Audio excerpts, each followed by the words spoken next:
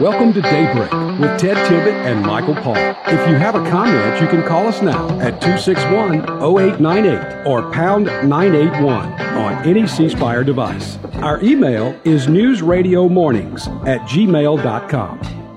I am the eye in the sky, looking at you. Good morning. It is 7:15, 15 minutes after 7 o'clock. And Michael, I was just thinking, as Father's Day comes up here, would the Velvet Hammer's children be corduroy pliers and wrenches or what?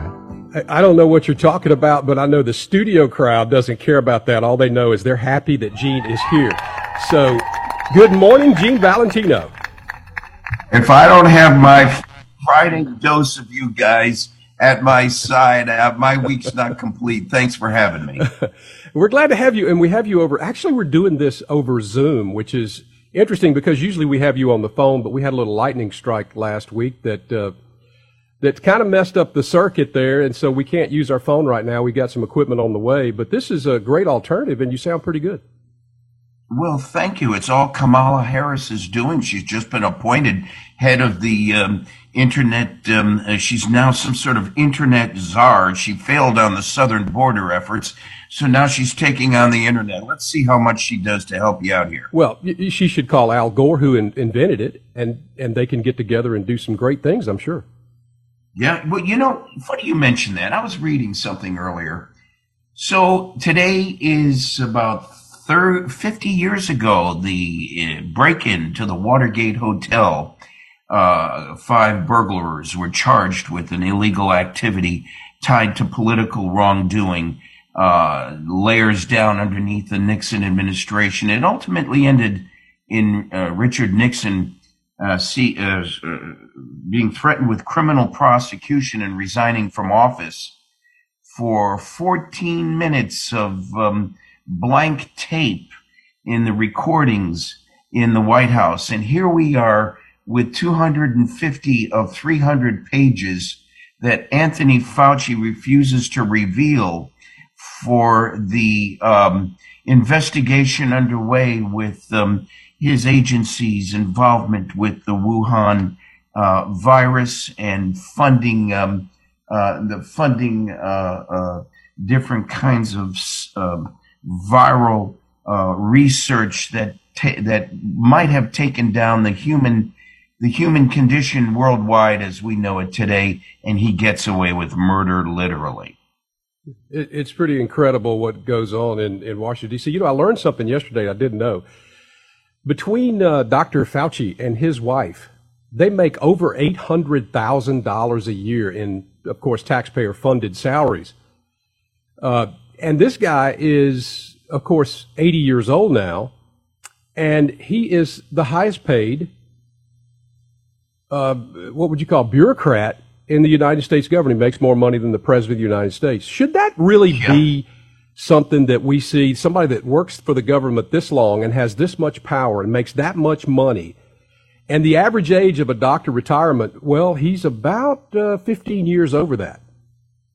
Yeah, and Michael, the real change in government is not necessarily with the presidency, but with these 4 to 7 layers of bureaucracy underneath these department heads that need to be flushed out. They've created their own little kingdoms over the decades, and now we're seeing the results of that. Criminal wrongdoing swept under the rug by Anthony Fauci, thinking he's going to be able to get away with it should disgust most of us.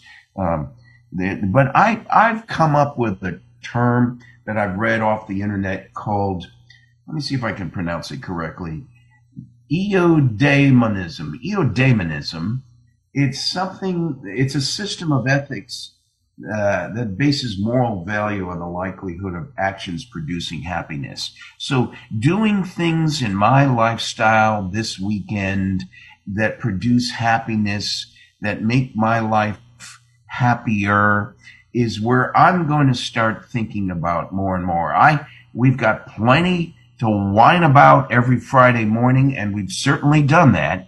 But I'm going to make a concerted effort at saying how happy and proud I am. I'm thinking about the positiveness of where this nation's going, maybe having you over for a steak dinner here out in the hangar overlooking the bay, and just puffing a cigar, pretending we're important, and taking inventory of all that is good in our lives that we should be proud of. Yeah, that's a good idea, and I'm ready to do that whenever you are, because I'm always up for a good cigar and a nice view.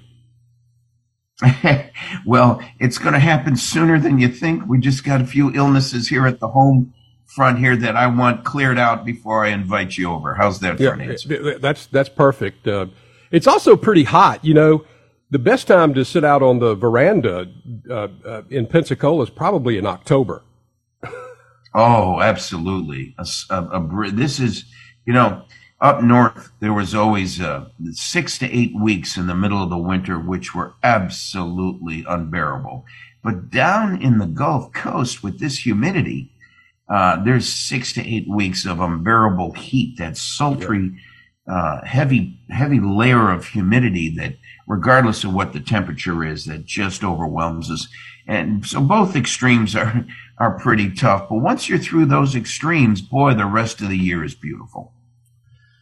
Yeah, it is. We have actually beautiful winters, and that's why so many people, we call them snowbirds around here, that come to play golf and hang out in the wintertime to get away from that horrible cold winter that they are experiencing where they're from.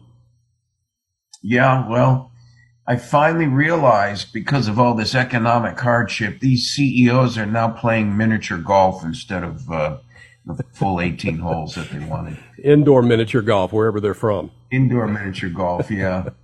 Hey, did you hear ExxonMobil laid off 25 congressmen? Oh, that's good news.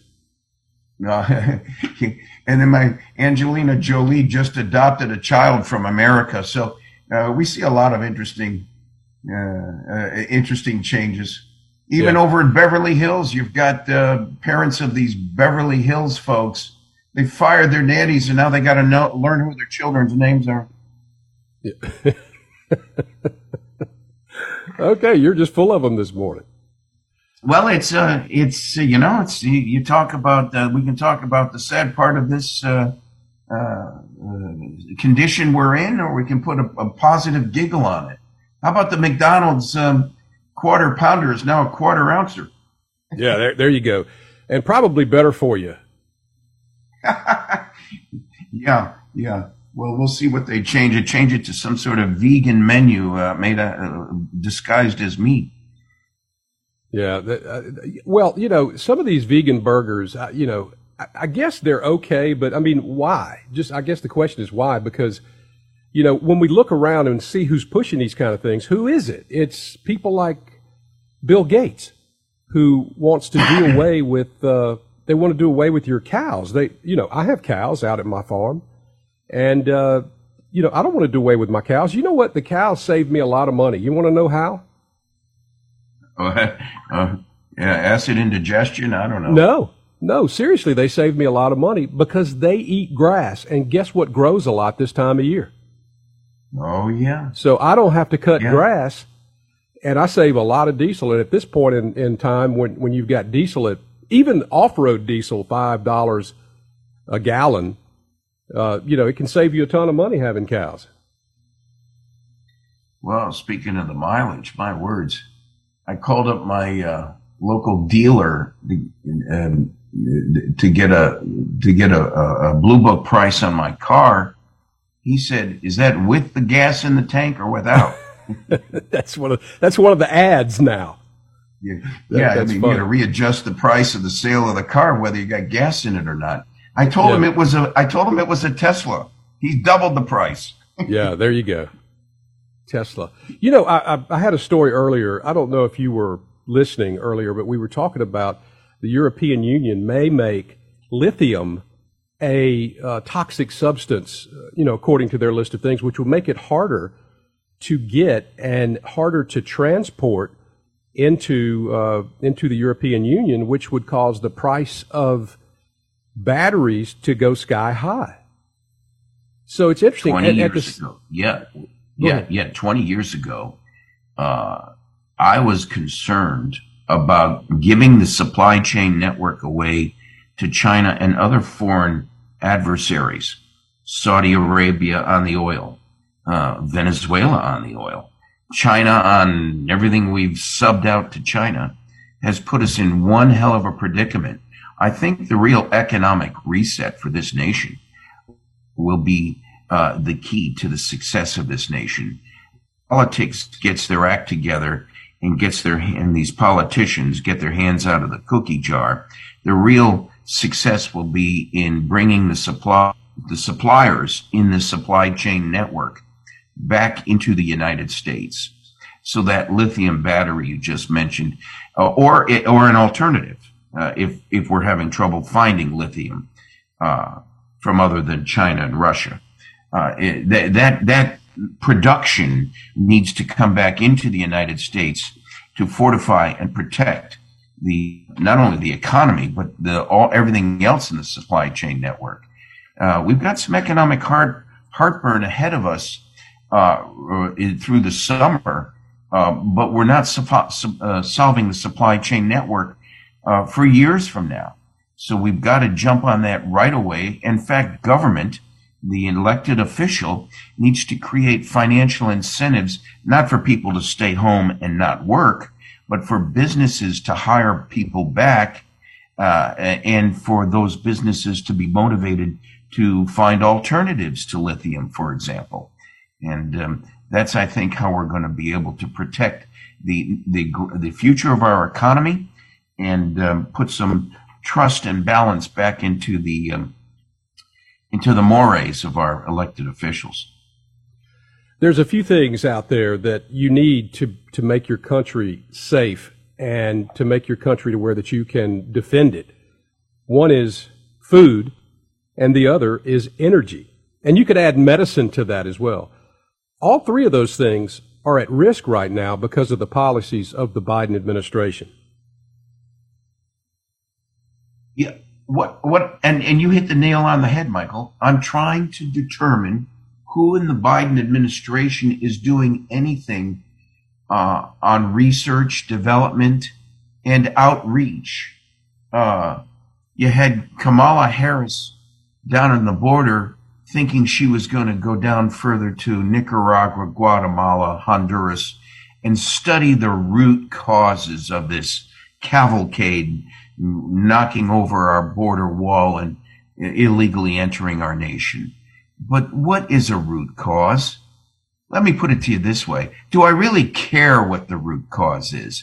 My concern is protecting America, not some sort of dysfunction in Honduras. How's that for apples? Yeah, I like that.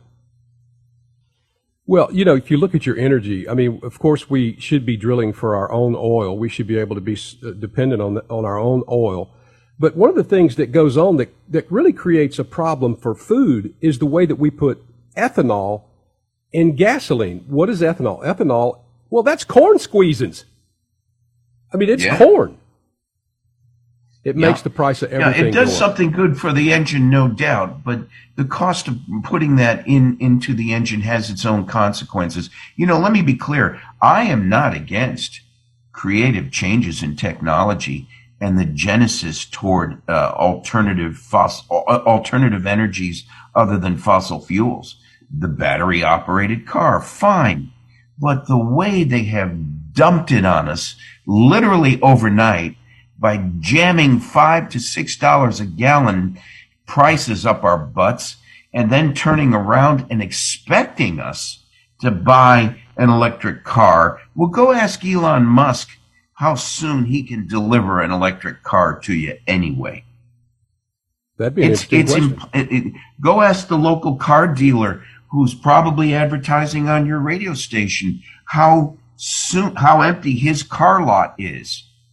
How soon will he refill that car lot with inventory? Well, just order online or order from the catalog at his desk and come on back in 3 months to see if the vehicle's arrived means there's nothing to look at in the car lot. It changes the whole concept in that industry alone of the way they finance car inventories on dealership lots in the first place. That's just one small little factor in the ripple effect of an economy from this chaos they've caused. Yeah, a lot of chaos. Gene Valentino, you can go to genevalentino.com and check Gene out for yourself. Gene, thanks for joining us. Michael, always a pleasure. Good to hear from you. All right, we're done. Thank you, Gene. We'll talk to you next week. Best of you.